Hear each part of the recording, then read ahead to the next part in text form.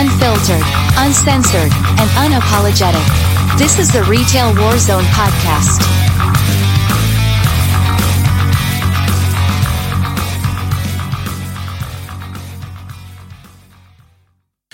A lot has changed since the last time Adam was on with us. We were just right before we came on talking about the retail Twitter community and how awesome it is. I know quite a few of you folks have read the book. You love the book. The book is great. You see here on the screen, you see his different social media. Also, there's a link to his book permanently in the description of every Retail Warzone podcast. So that's there. So what we're going to do is I'm going to turn it over to him for just a minute and let him kind of give the Cliff Notes version of what he's done and about the book. And then we're going to go from there and have a good time. So you good with that, Adam? Sure. All right, man. Have at it, bro. Well, yeah. So in 2019, I was pretty miserable in my corporate life, and I decided to quit my job, cash out my 401k like a dumbass, and like take the rest of the year off from about August till the end of the year to work on a different novel, not the one that I ended up writing. But so in January of 2020, I started working in a grocery store to basically kill time, kind of like, and do something that I knew was exhausting. That is, at least I didn't think of it as being mentally exhausting at first, and do that while I work on the editing and getting a good draft going of the first novel. But then I started in late January of 2020, and by March, shit hit the fan. Schools were closed. I started blogging about all the things I was going through, like the kind of weird shit that we all dealt with or deal with at the beginning of the pandemic in a grocery store. And the blog grew. It grew and grew and grew. Became like a community. People were sharing with me a lot of like pictures of their loved ones that were working in grocery stores. Everyone was very worried. I started it grew to, 15,000 Facebook followers. And I took a lot of the stories that I was talking about, or that I'd heard from other coworkers and I turned that all into a narrative that follows Daniel on the first week in a grocery store, in a high-end grocery store as the pandemic hits. And yeah, that's that's the impetus of how it all got started. But Daniel is me. A lot of that stuff's very much me. And it's been quite a journey so far. Nice. Well, already, not to interrupt you, but already in the comments, Luke of the Wind says, "Can I also say you are amazing for writing this book? Sure, it kind of triggered with a few things, but it was an amazing book, a book that needed to be done." Well, thank you. I really appreciate that. I need insanity. It was so there at the beginning of the pandemic, and to have so many people going through the same thing and having that outlet of writing, it saved me from just, spiraling out and drinking or some shit like that. Gotcha. One thing I'm going to throw up real quick, though, is I did prepare this. I've got a little screen capture of some reviews. So here we go. Alicia, love the book, 5 stars. I initially discovered this author on Facebook a short ways into the pandemic. He had started a customer-facing job at a grocery store days before COVID made landfall in his state. It was quickly captivated by his writing style, introspection, and compassion in describing the personalities that came to the surface as people tried to cope with new realities. When he announced he would be turning these thoughts into a novel, I couldn't wait to get my greedy hands on it. When it arrived, I thought I'd just take a glance. I have a hard time focusing long enough to read more than a couple of pages at a time. I was on page 40 before I knew it. Highly recommended to read for anyone even remotely considering this purchase. Another one, fantastic read. This is from Luke Hipsher. 5 stars. The writer did an excellent job of putting the read in the mindset of what it is like to be an essential employee during a global pandemic. Really enjoyed it. Christine, 5 stars. Great book. Great book. I work in a supermarket for over 30 years.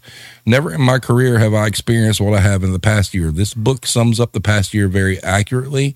I couldn't put it down. It was great to read the pandemic from another retail worker's point of view. Then we got Jeffrey Greer, very engaging, great book, 5 stars. I just got this today and it is great. I wasn't planning on reading it straight away, but it grabbed my attention. The pandemic has hit everyone, but in different ways. It's fascinating to read such an in-depth look at what it has been like for this author. Most of it has been on the other side of a grocery line, and this helps bring it full circle. Pick it up if you want a good read. Highly recommend. Shameless plug, the next one, this was actually mine. Fantastic and a must-read. If you are a current or former retail/grocery employee, this book is essential reading. As you progress through the story, you will find yourself feeling as if someone has written your autobiography for you, and in essence, this author has. The reference to interactions between customers and employees in the book will resonate with you on a personal level that you may have never experienced before. The writing is superb and does an excellent job in describing things we have experienced in the business in excellent detail. Adam has not only told a story close to him, but our stories as well. In the future, this should be required reading for all employees in the retail/grocery industry as a primer to what you can expect working on the grocery line. And then the last one is captivating and exciting. A very captivating and relatable novel based on current events. I was drawn in immediately and found myself completely submersed in the plot and experiences of the main character. Even when I was ready to put the book down, I found myself wanting to read more. Pick this one up. And you know, Adam, I'm going to say it again. And I've said this to people on Twitter. You did something that was extremely phenomenal to all of us that work in the business, because we all, when we read it, we can hear the own personal voices of people we've dealt with in every one of these situations. It's crazy. I mean, I'm not an avid reader by no means. I've read stuff. I mean, I read like weird books like The Heroin Diaries by Nikki Sixx and shit like that and whatnot.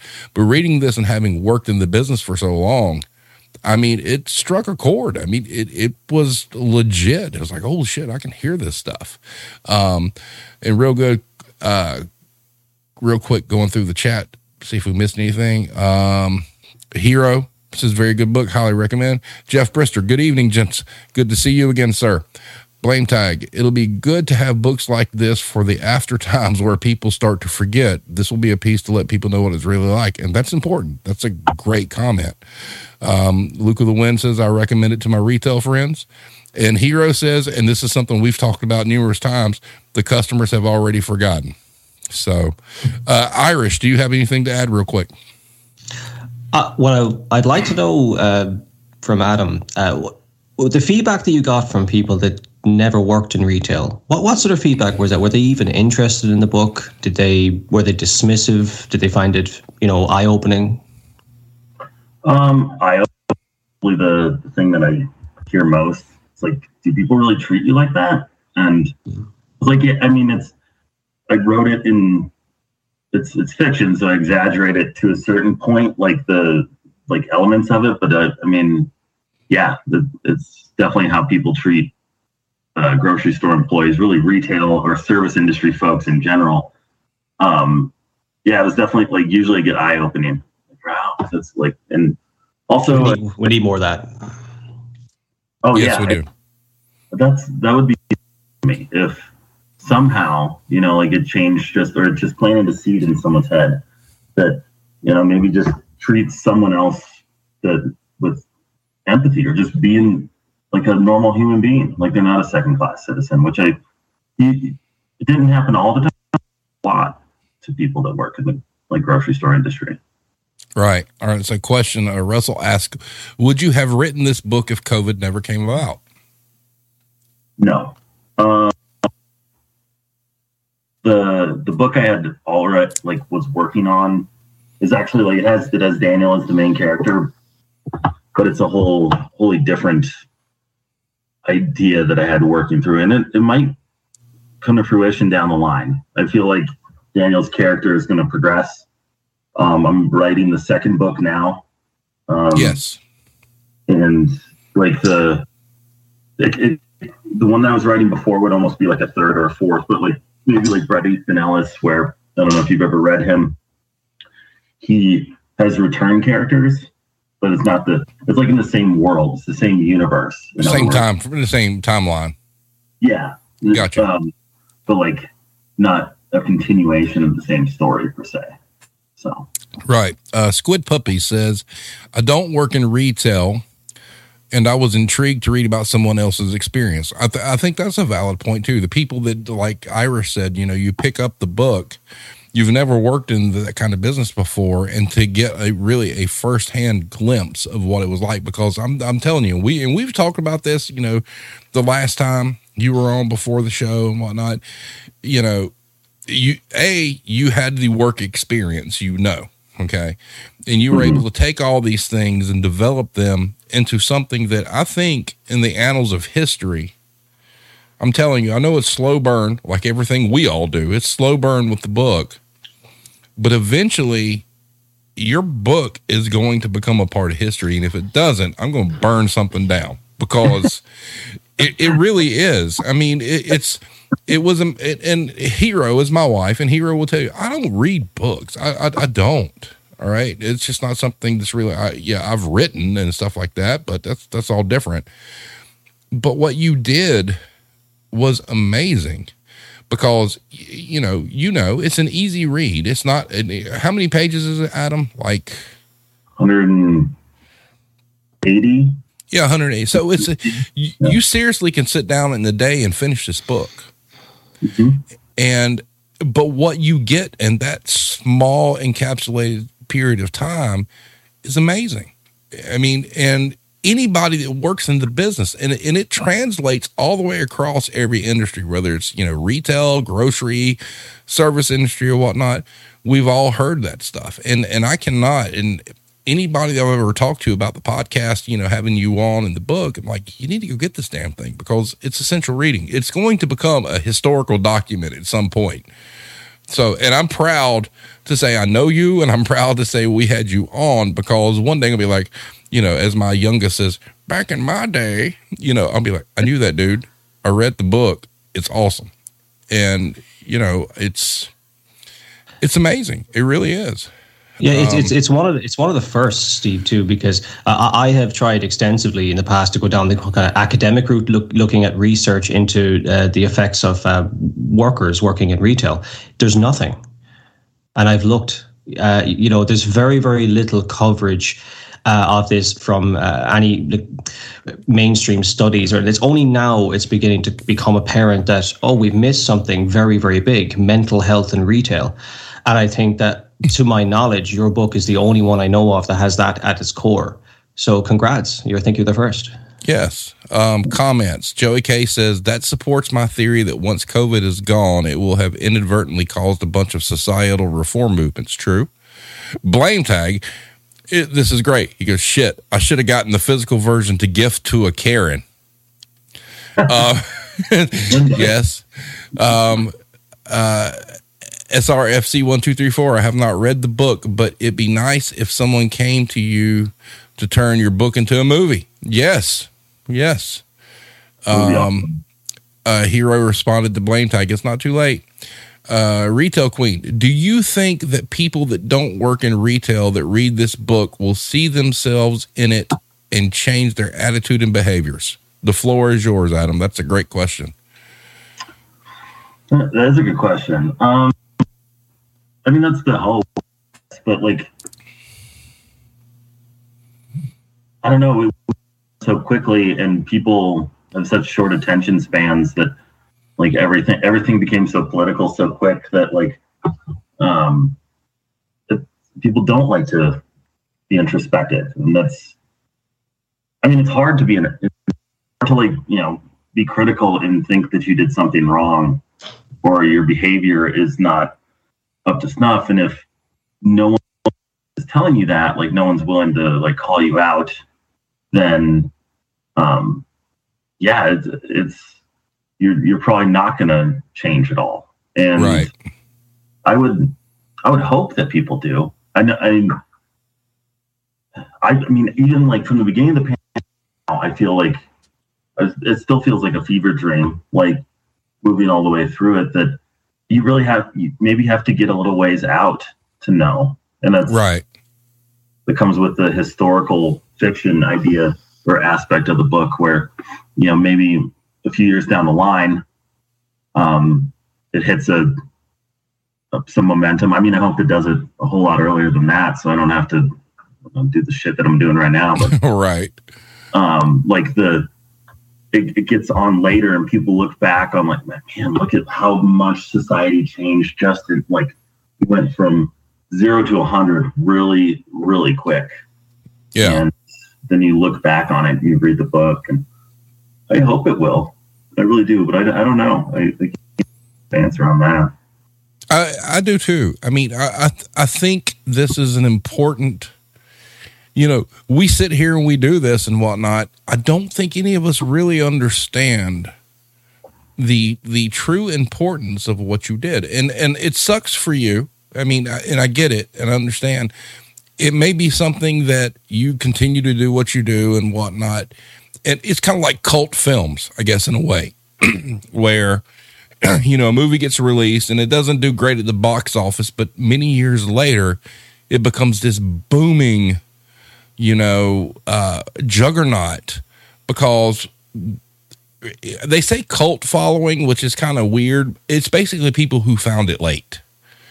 Yeah. And and I do believe that, Katie here says Library of Congress, let's go. Yes, it should be in the Library of Congress. It is. And is it? Yeah, you need book to it, so it's in the Library of Congress. It needs to be. It needs to be on the permanent record. And it's a shame that, to me, that it hasn't exploded yet. But I think it will. And you've got a lot of things going on that you've talked about, coming up or whatnot, that, it's a slow burn, because just like what we do here, your book is also very niche. And like you said, relying on the PR, to get people to understand what it is and get it out there. That's the hardest part, to get people in. But I feel like everybody I've talked to that's got a hold of it, they're in. It's just getting it to those people. And yeah. I think one day you're going to wake up, one day and hit your email, and all of a sudden it's going to be like, oh, holy shit, it finally did it, and it's going to be awesome. And so it's great. Let's see what else we got. Iron Maiden says, I know what my family members are getting for Christmas. So there you go. There's some more sales. Wow. Squid Puppy says, I've been following the experiences of people forced to interact with customers this past year or so, and naturally that makes me more mindful as a customer. I'm also married to someone in retail, and the daily stories are hard to ignore or dismiss. Correct. Let's see. Retail Queen says, you just need to get people to read it. Well, can I? Yeah, go ahead. The thing is getting someone to buy something is always, it's a whole different element. Like for someone to give your money to them, right, or give their money to you is it's challenging, especially when I think what you said earlier, I think it was Irish Connection that said that was it's a little bit triggering, or someone said that earlier. It's fresh. It's really, really fucking fresh. If you're still working through it. I do customer service, but now I sit at home on a computer, and I'm it's drastically different. So if you're living through it right now, still where now all of a sudden it picks back up and you have to wear masks and there's all these things, but now we're back to a normal speed too, where no one gives a shit. Then yes, it might remind you of the hard parts, but for me, that's kind of comforting, I guess. Right. So let me ask you about the sequel. I'm just curious. Mm-hmm. So is there any part of the sequel that you can reveal that kind of tackles the concept that in 2020 you were heroes and essential, and in 2021 everybody forgot? Well, not far in it yet. Gotcha. Yeah, I'm still like, it's different than, how I'm assembling this novel is different than the first one. Obviously, I was like living the first one, and I had all the source material kind of, already like written, at least the chunks. Right now, I'm like, I would say that I'm constructing a real detailed outline and trying to like write characters in. I'm going to expand on the other characters, but no, that's definitely like a good topic to incorporate in there in the conversations. I start off the book with, it's been a year in the grocery store, and Daniel's had his year review, and he's having a conversation with his boss about his performance and what it was like. And, in the end, he gets a 60-cent raise. And wow. Like, no one gives a shit. And he has to, I don't want to give away too much. Well, like, actually, I'll say at the end of that conversation, he puts in his 2-week notice. Now, I don't know if I actually going to keep that, but I figured that'd be a good way to reflect back on the year at hand. If he's got a set time of 2 weeks to, I don't know, do it. Does he actually want to quit? Will he quit? Like what this all meant to him and what these people mean to him. The ones that he suffered through a year, worked through a year of really like uncertainty in his life. So we'll see how it goes, but that's pretty much all I got so far. Like it's stuff that I can really like relate to you. Well, I'm anxious. I'm ready for the sequel. The first one was good, so bring the sequel. Let's go. From the chat, Iron Maiden says, spread the good word, my friends. Joey K says, watch this book blow up and Karen start protesting it as hate facts. Are you prepared to have your book on a pile of wood getting burned? I would think that'd be cool, honestly. Hey, if they're paying for it. Yeah, if they paid for it. I feel like that's one of the worst crimes, though, is book burning. I agree. I would hate those people. Like any book, it doesn't fucking matter what it is. Like Mein Kampf, that's information. That's like how we communicate. It's all we have. Like, right. But yeah, I'd love it if they started, because dude, any publicity is good publicity. Amen. Blame Tag says, I thought it was triggering as well. Oh my God. The shit about they don't care that you're a hero. They just want you to know they said it or something like that. That hit me hard. Yeah. The disingenuous nature of telling people they're heroes, but then in the same breath, like, treating them without much respect. That's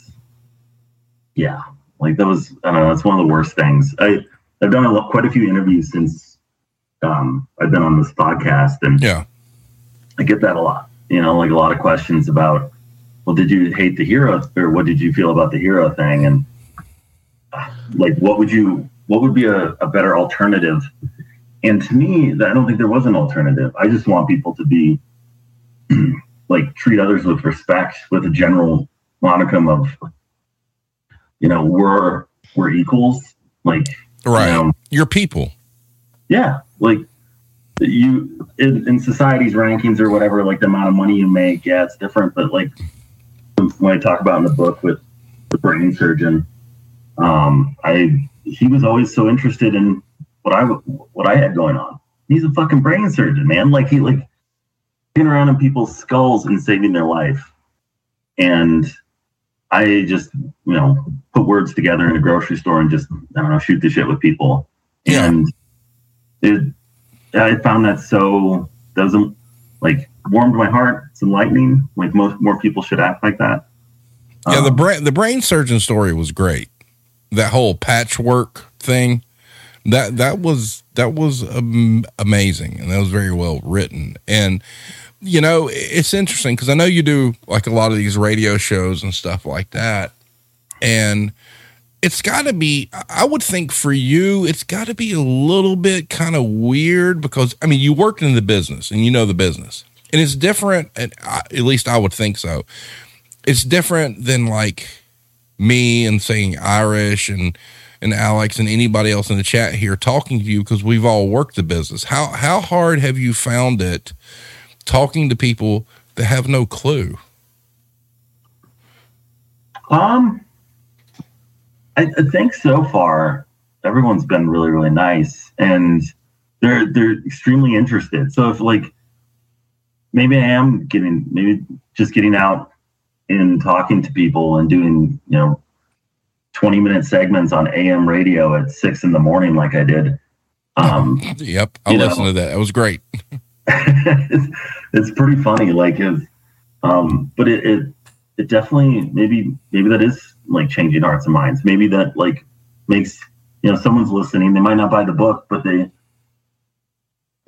understand more by just like me chatting about it. And like wait, what was the question again? Sorry, I lost the thought. Oh, well, just saying that, like us here, like, on the show or on, we all work the business and we get it, how difficult, or have you found any kind of like pushback or confusion, I guess, from people that's never been where we've been talking to you about this thing? Not so far. Everyone's been really nice. And I mean, the more people that show general interest, I think that'll go a long ways. So far I haven't. I've had like 6 or 7 interviews. Right. And everyone's been real nice. Most of them aren't about like they don't ask me about the hero stuff as much. It can be kind of more informational.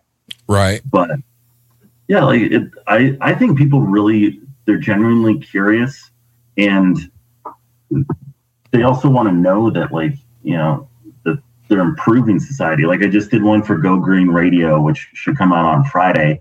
Mm-hmm. I'll post it to Facebook and everything. But she was genuinely, like, I guess, empathetic with the plight of people that work in grocery stores and the supply chain. Those are things that are scary about, March of last year. So far, so good, man. So far, so good. Good. Well, here you go. You got a sell during the chat. SFRC 1234 says, you talking about the book just made me buy it. I look forward to reading it. It sounds like a good read. There you go. Good. Doing our part. Irish, what you got? All right. I'm curious to know. There's obviously in the news. There's talk about the amount of what's so-called worker shortage. Now we all have our opinion on what that is here. How much of that do you think is down to the issues raised in your book, which would be like the treatment of the general public towards ordinary retail workers, and how much of it do you think is just wages that people are just they're just burnt out now? I know it's a mixture of both. I'm just curious what you think. So like the shortage on workers for for retail jobs, things like that. I'd probably say it's wages a little bit more. I mean, also like having to work weekends and like the schedule in of itself is not something a lot of people, I guess maybe more in the middle of their life, would want to do. If you have other options, a lot of people would rather do that. That's kind of what got me. I was like, I got to get the hell out of here because I just wanted to be able to spend time with my friends, and it was completely antithetical to everything else that they were doing. Wages, probably, but so as I was leaving the grocery store, I was a manager and I was making like $20 an hour or something, being way overworked for $20 an hour. Hold up. Say that one more time. How much were you making an hour? $20 an hour. Now, were you a department manager, or were you a like assistant customer service, or like store manager? So you have to remember where I live. For one. Yes, I do. okay, cost of living. There isn't anything in Denver for less than like $1,100-$1,200 a month for rent. So like right now, I have like the cheapest apartment. It's right around there. It's at like about 1,100.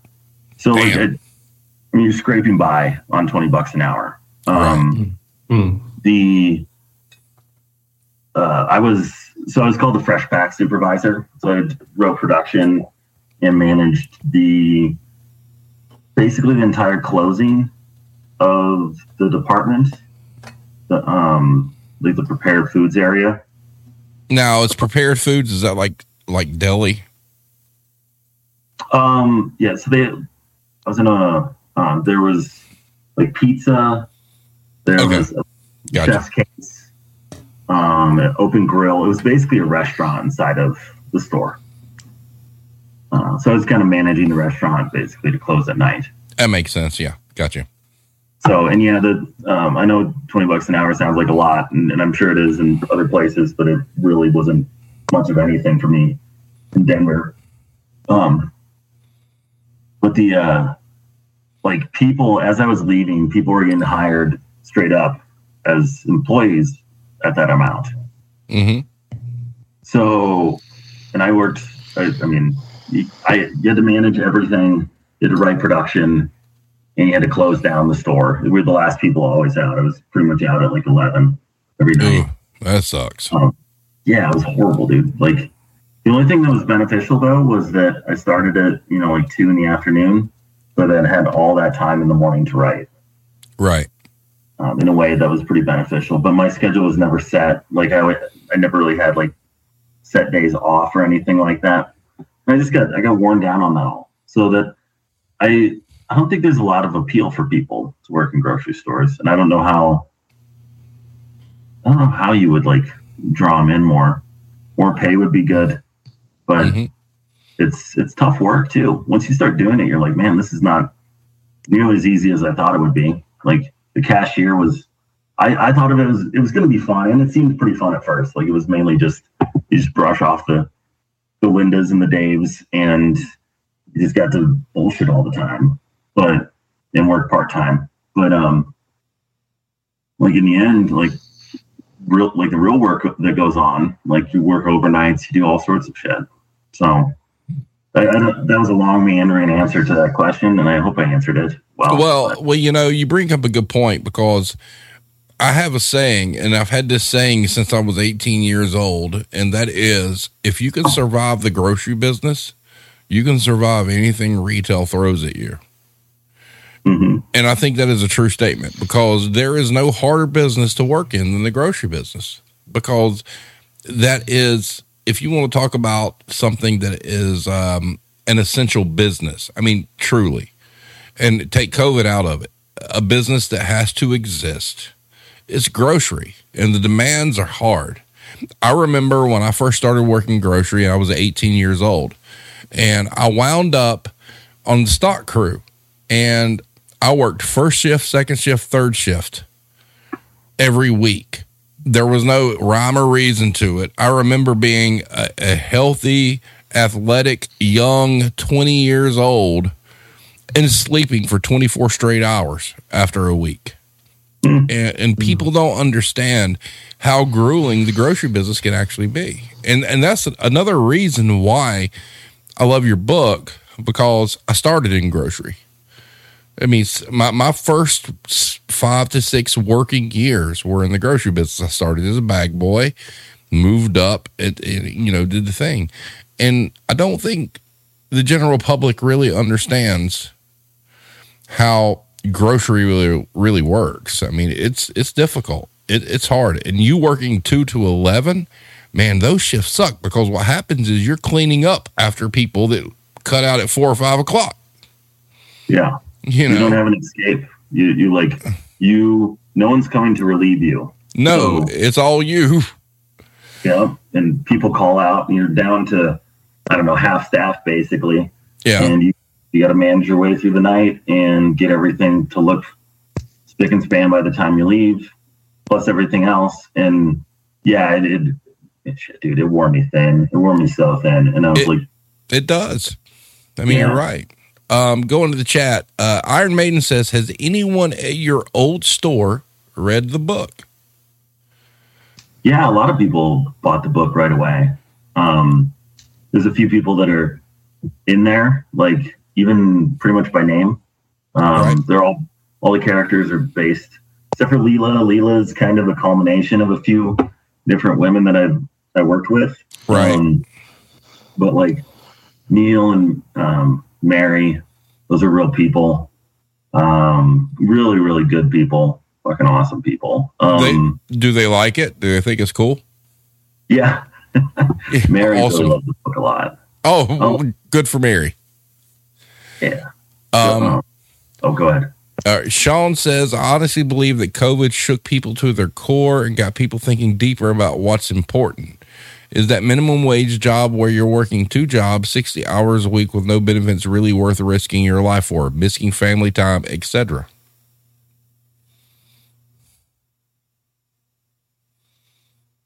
Was there a question in there? Or that was the question. Sorry. Yeah. Is that minimum wage job where you're working 2 jobs, 60 hours a week with no benefits really worth risking your life and family time, etc.? From a grocery business standpoint, I mean, you don't have kids, right, Adam? No. Yeah. So, and you live in a very high dollar area. So even though, like I said, when you brought up you made $20 an hour, that doesn't really mean shit. And Blame Tag, he's in Florida. He's like, same thing, $20 an hour, you're scraping by. Yeah, I made enough to pay my rent. And then, I was almost lucky that everything was shut down and there was nothing to do. So, it was, yeah, it's rough. And it doesn't feel worth it if there's the risk there. A lot of people did quit. It's like for me too, and a lot of other folks, it's an in-between job. And, right. It's not a career choice per se. Oh, this is actually kind of a funny one. And I've experienced this in my past. Proto Rage X says, yeah, I can respect that. An old friend worked produce and they worked him hard. And the random danger of a surprise big spider hidden in the banana shipment. So did you have any unexpected critters in your shipments, Adam? No, nothing that I knew of. People said they saw rats at night occasionally. Well, yeah. Mice. You could see mice running around downstairs. Funny story. So we're talking about grocery business. When I first started with the company, when I first started in grocery, and rats, you've heard of the stories, correct? And we had grocery stores are going to get rats. It just happens. I mean, people don't need to freak out and be like, oh, they're unsanitary or whatnot. There's a bunch of food in those buildings. You're going to get rats. They're going to find it. We had a rat named, and someone named it. His name was Jojo. And Jojo would go out and sit on this little divider wall at night when the third shift trucks came in, and Jojo would sit there and watch us unload trucks. Oh my God. And Jojo was about as big as my 20-pound cat. He was huge. Oh and God. When you work grocery, did you ever run a floor machine or anything, Adam? Like a floor cleaner? No. They had a staff to do that. Yeah. So at one point in time, part of my job was I had to run the floor machine. I had to go around the store and clean the store, with this big Zamboni kind of thing that scrubbed and there was water. And every morning you had to kind of clean the squeegee and whatnot. And I'll never forget, I reached down to clean the squeegee and this rodent ran out that was like the size of a small horse. It was terrifying. Oh my God. Yeah. So you're lucky. You never got to experience that. Yeah. Nothing crazy like that happened. Well, that's good. It's just, Blame Tank says, down in Florida, we don't have Dave and Linda. We have Rhett and Trisha. There you go. Wow. I could see them now. Let's see. Maiden says, what was it like when things get recalled? I can only imagine the scrambling that would happen to pull products. Did you have any kind of recall situation during the COVID thing while you were there? No, we didn't have any. Well, did we? Maybe I blocked that out because it was so bad. Yeah, it's possible. Yeah, not that I can think of. We were constant. The store I was at was so busy. Right. One of I think the second busiest in the region, and the region has like 40 stores. Wow. Super, super busy. And so I would write production for the fresh pack stuff, which is a lot of what people buy at lunch. Like sandwiches, we did pre-made sandwiches and all that stuff. Right. And it was half empty all the time. This is like, even after everything got more normalized and stuff, it was impossible to keep up. And damn, you're like, oh, this is just like, and that was my, I take pride in my work. So you'd see this wall that you could just never catch up on. It was like a nightmare. Yeah. It's kind of like, go ahead. I knew I had to start getting out of there when I started dreaming about work, because that was the whole reason that I quit my old job, was I didn't want to be consumed by this.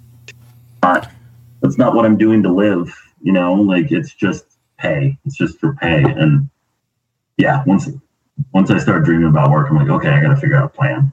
Well, funny story. I dreamt about work last night. I don't know why. I woke up this morning. I'm like, what the hell was that?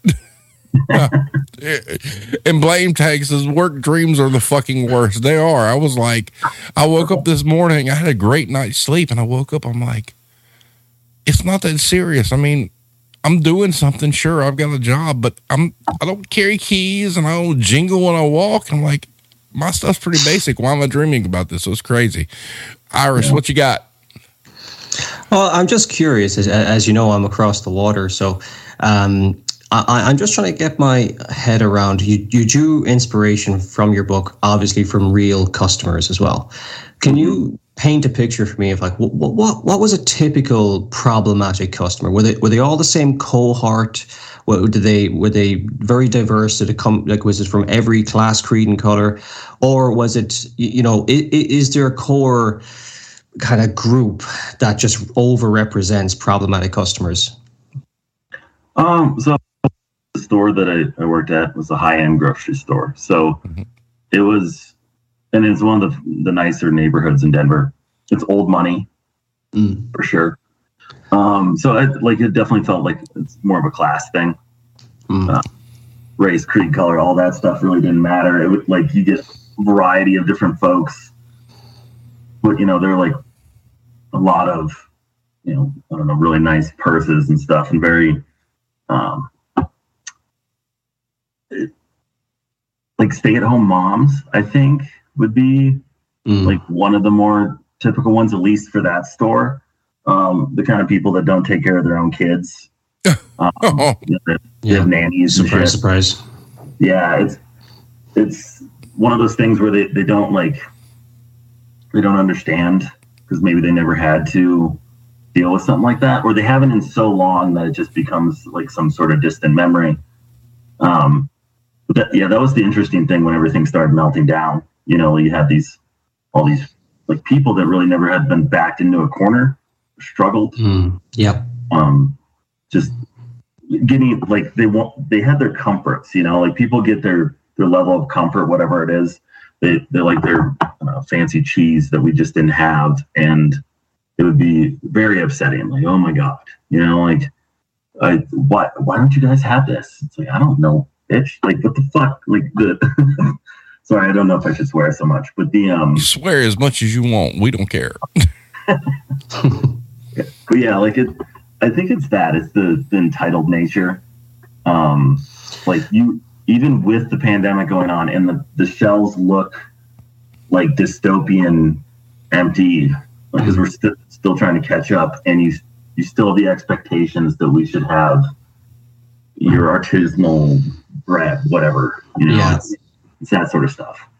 Right. Yeah. Okay. If I could just chime in, just because the majority of you, all but one, I think, in the chat probably wouldn't be familiar with it in Ireland. Essentially, a lot of what you just said there would run over here as well. So we have kind of two ends of the spectrum. One, just like you pointed out there, people who are more or less privileged, I suppose. They never worked retail, never even had to contemplate working retail, and they have this superiority complex that you're, just a piece of whatever that needs to, bend to their will. And the other end of the spectrum, they would be the kind of the customers most likely to steal something and punch you in the face. They're just the kind of it's just the other end of the spectrum in the sense that they're the most volatile, I suppose. If they came in without a mask, they'd be the first ones to start screaming and shouting at you, not because they're privileged that they don't have to wear a mask, because, you can't tell them what to do. It's attitude, But the vast majority of customers are actually okay. But those kind of two extremes make it so difficult. And people that have not worked retail do not realize, you can't just shut them out. There's such a volume of them coming through the stores that it's you can't filter them. It's too late. They're already in by the time you realize they're problematic. Yeah, you definitely can't. It's your job to take it on the chin, basically. It's part of those people that they're looking for someone to take it out on. Whatever's miserable in their life. Like one of the stories I relate in the book about the woman who, it's double bagging. We couldn't double bag at the time because we were running out of bags. We were so busy. And, she didn't like that. And she just starts grabbing shit off the conveyor belt and jams the cart in the slot and throws everything in her cart, misses some stuff on the floor and just storms out. And as she's storming out, she looks back at me, licks her hand and slaps the counter. And I don't know what she said right before then, but she was obviously there was shit going on in her life. She was miserable at home, trapped with people. Maybe her husband she doesn't love anymore or something. I don't know. I'm a writer, so I get those stories in my head. But or the kids that don't care about her, all of it came crashing down, and she decided that this was the appropriate time. And I'm free to just be a complete asshole because, you guys have to take it. Yeah, retail invites that therapy for them. I agree. Yeah, definitely. All right, so we're going to spend the last few minutes here strictly chat questions. So shoot them off. All right, so let's see. What do we got here? SRFC1234 asks Adam, did you ever experience in person people fighting over toilet paper at the start of the pandemic? No toilet paper. Well, so the store that I worked at, they don't have much. They don't have a lot of paper products in general. Right. Where at a Kroger or something, it's an entire row or aisle. Right. They didn't really have much of that at all. So that was just gone. There was a lot of people walking way around each other. There's a lot of hostility about being too close.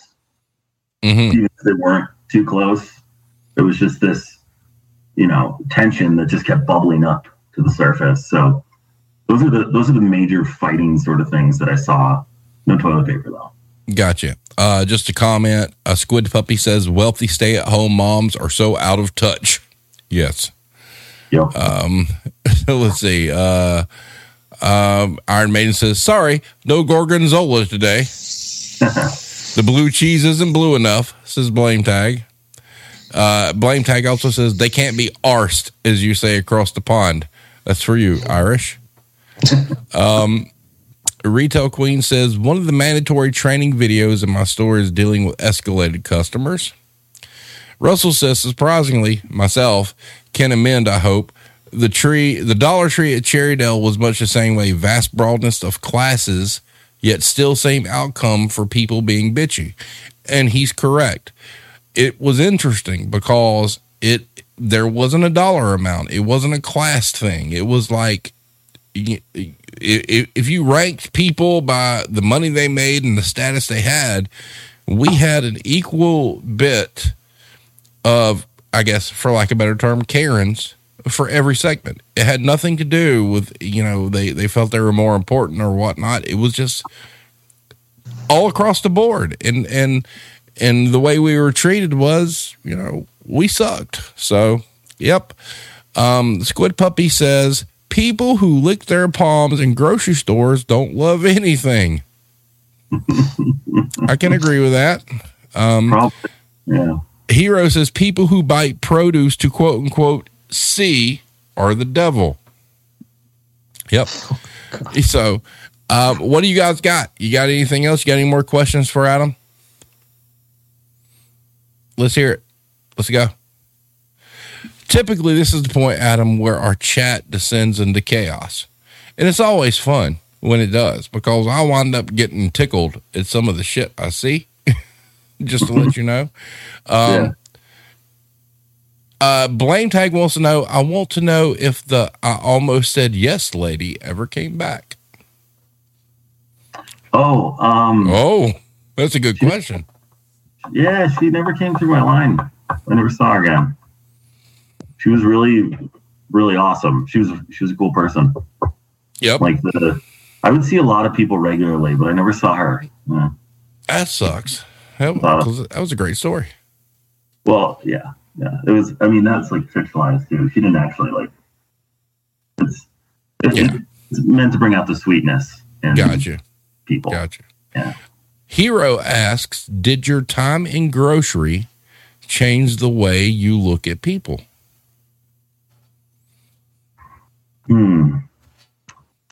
It's a good question.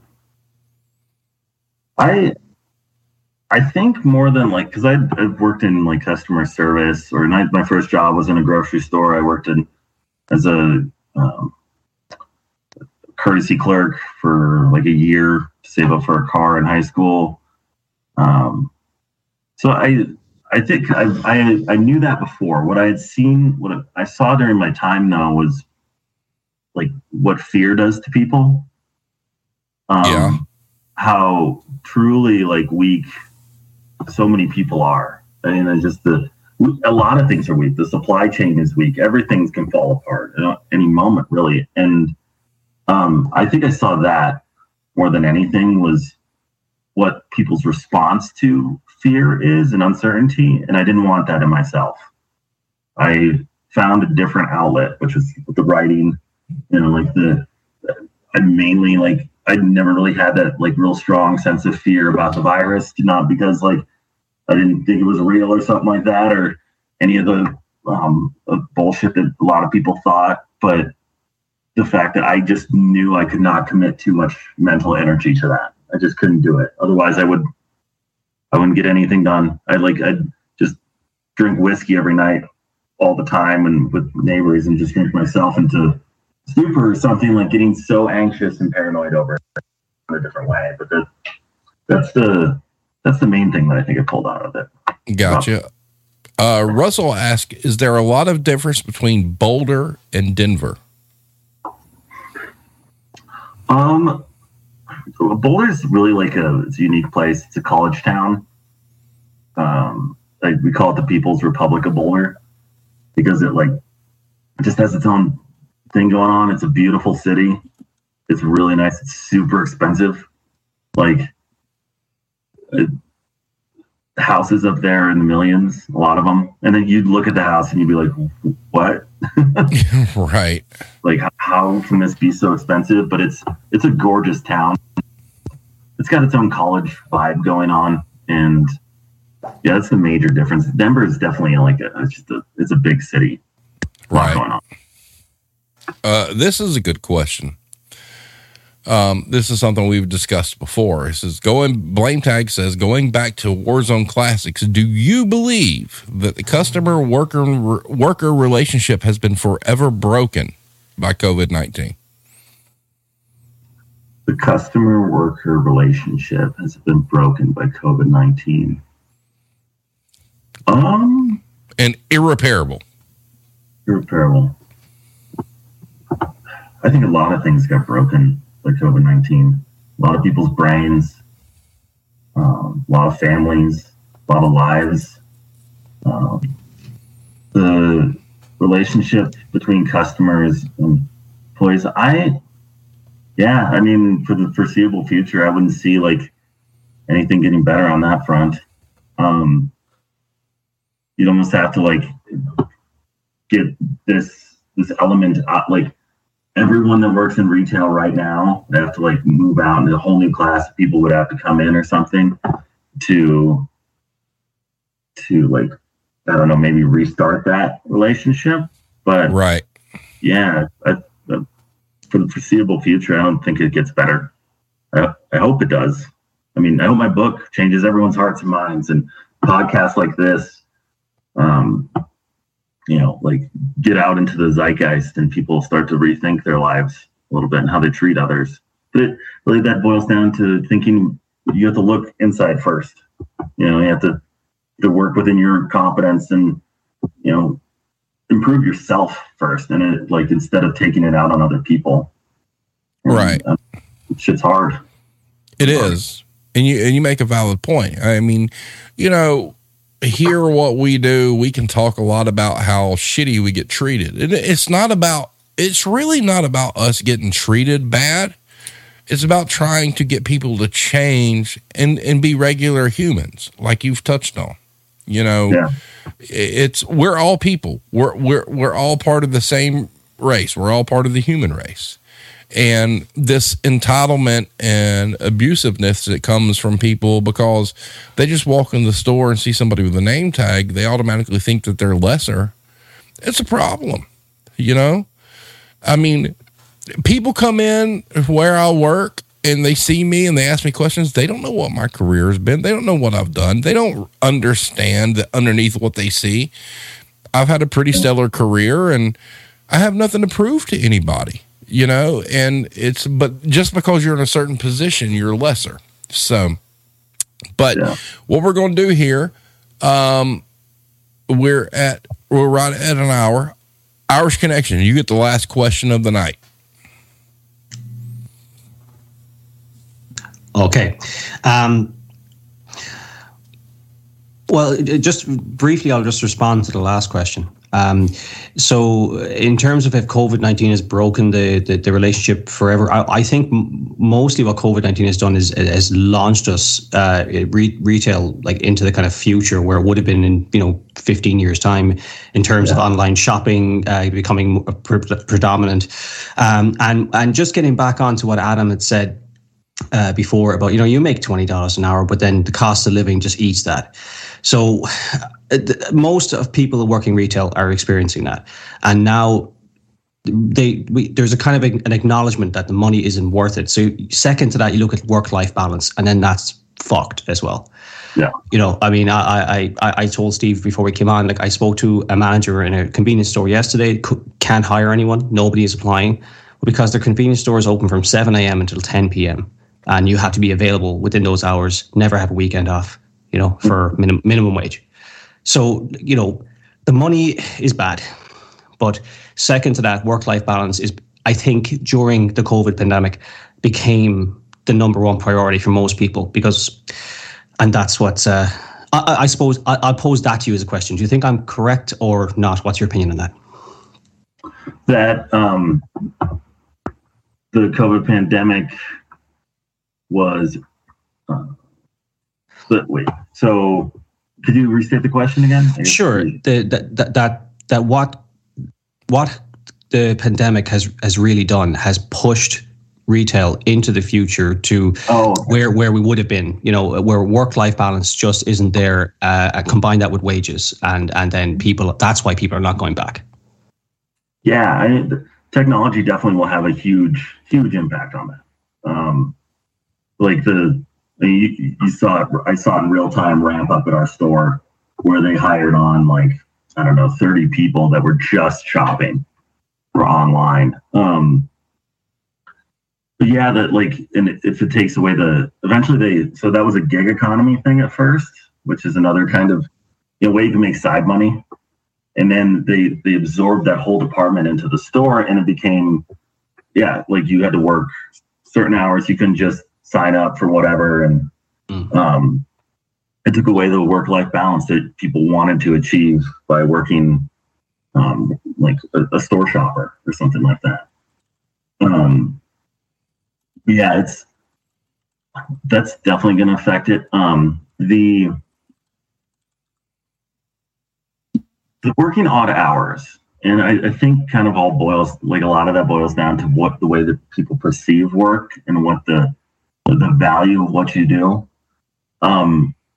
Like people think that when you at least in the United States, when you like get a college degree, that you're entitled to get some sort of certain amount of money or something like that, or even if it's in sociology or something to that effect, where it doesn't really have a lot of pragmatic uses in society. Like you are entitled to like have a job that pays a certain amount, as opposed to the value of just doing work in general. Like we need all these people to do work, like to work as a meat cutter, work in produce and organize, or buying in a grocery store, stuff like that. And if you're patient with it, you can get into that area of a grocery store. It's not all being a cashier and just working on the floor.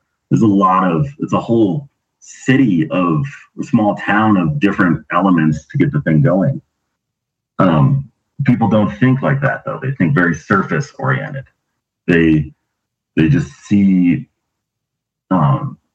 these, like a lot of younger people, like fucking around at a cashier or whatever, or at the cash register. But you can find a career out of it. You really can. You just have to think more deeply about what it means to work and what goes into the places you can work.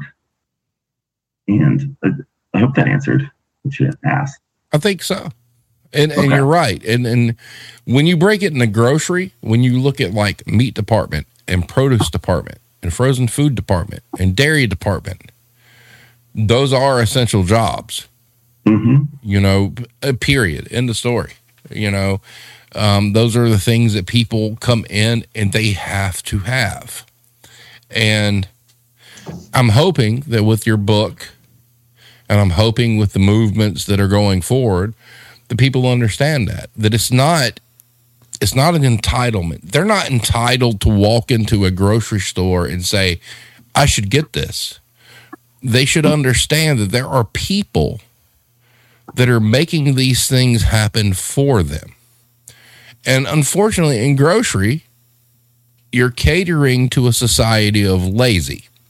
So if you work in a produce department, someone's going to come in and rather than pay 98 cents for an onion, is going to pay $2.50 for a container that somebody just chopped that same onion up. And, those kind of things, I mean, they look at it as a convenience when in all actuality, I guess most of these people can't use knives. So it is essential, because I'm convinced the people that come in grocery stores, they would not survive without them, period. These are not people who could function. They can't even slice an onion. So, I mean, you're right. They have, the opinion has to change. And it's real easy to yell at cashiers and whatnot because they're there. I mean, they're always, and you're right, 100%. When you venture into a department that's kind of like an essential department, you're different. You're not the cashier that's up front getting berated. But by God, they'll treat you the same damn way. And you can't look at them and say, well, I'm sorry, Karen, that you can't use a knife, and it's just ridiculous. But, you shine the light on it all. And I can't wait for, how long do you think it's going to be before the sequel comes out, you think? I'm trying to crank at it. It just takes a long time. And I'm busy with regular life stuff, like the stuff that pays me more. And right. Doing a lot of press. I signed up for another month of the PR stuff. So hopefully that'll ramp up a lot. And like if I can get out of having a job at like a regular job then I could really focus on it. But, I'm pretty dedicated to getting it hopefully done, I don't know, early, like spring next year. Can't wait. I'm sure it'll be awesome. If it's anything like the first one, it's going to be great. You know where I'll be going first to talk about it, too. So. Thank you. We love having you, man. I think you're cool as shit. I really enjoyed the fact that you came on the first time, and I'm glad that, we talked about this off camera. Blame tag. Here's your shot. This is always your shameless plug. What social media community is the best for retail? We've talked about this. Twitter. It's Twitter. It is. And it's great. And I thank all of you guys. And I thank Adam. And I enjoy watching his journey. I enjoy, he posted on Facebook. He's got a picture of a book and a U.S. mail bag getting ready to go to New York for TV. That's awesome, man. Just being connected with somebody who's doing something that's progressive for the business is awesome. And, I hope he winds up on the New York Times bestseller list because he should. I think the book's fucking great. And I'm not saying that just because he's on the show, because I read it and I've worked grocery and I understand and I get it. And just like a bunch of you who've read it and you got triggered, it's real, man. He did a great job. So there it is. Blame tag. The Twitter retail community is the best community on Twitter. Yes, it is. So, yeah. Guys, we are sitting at an hour and 08. Irish Connection, you got anything you want to add real quick before we get out of here? Just on behalf of Blame Tag, I'd like everyone to share this and tag Scott Seiss. Yes, tag Scott Seiss. We are on the Scott Seiss on the Retail Warzone thing. Adam, are you familiar with Scott Seiss? No. All right. So, well, actually, you are, and you don't know it. You've seen the the TikTok videos of the dude with the mustache and the hair who does like the cuss. Yes, that's him. Yeah. We're trying to get him on. I blow up Twitter every day with some sort of graphic I've done. That's our big thing. So we're trying to get him on. Videos are great, man. They're hilarious. He's awesome. But anyway, man, thank you so much for being on again.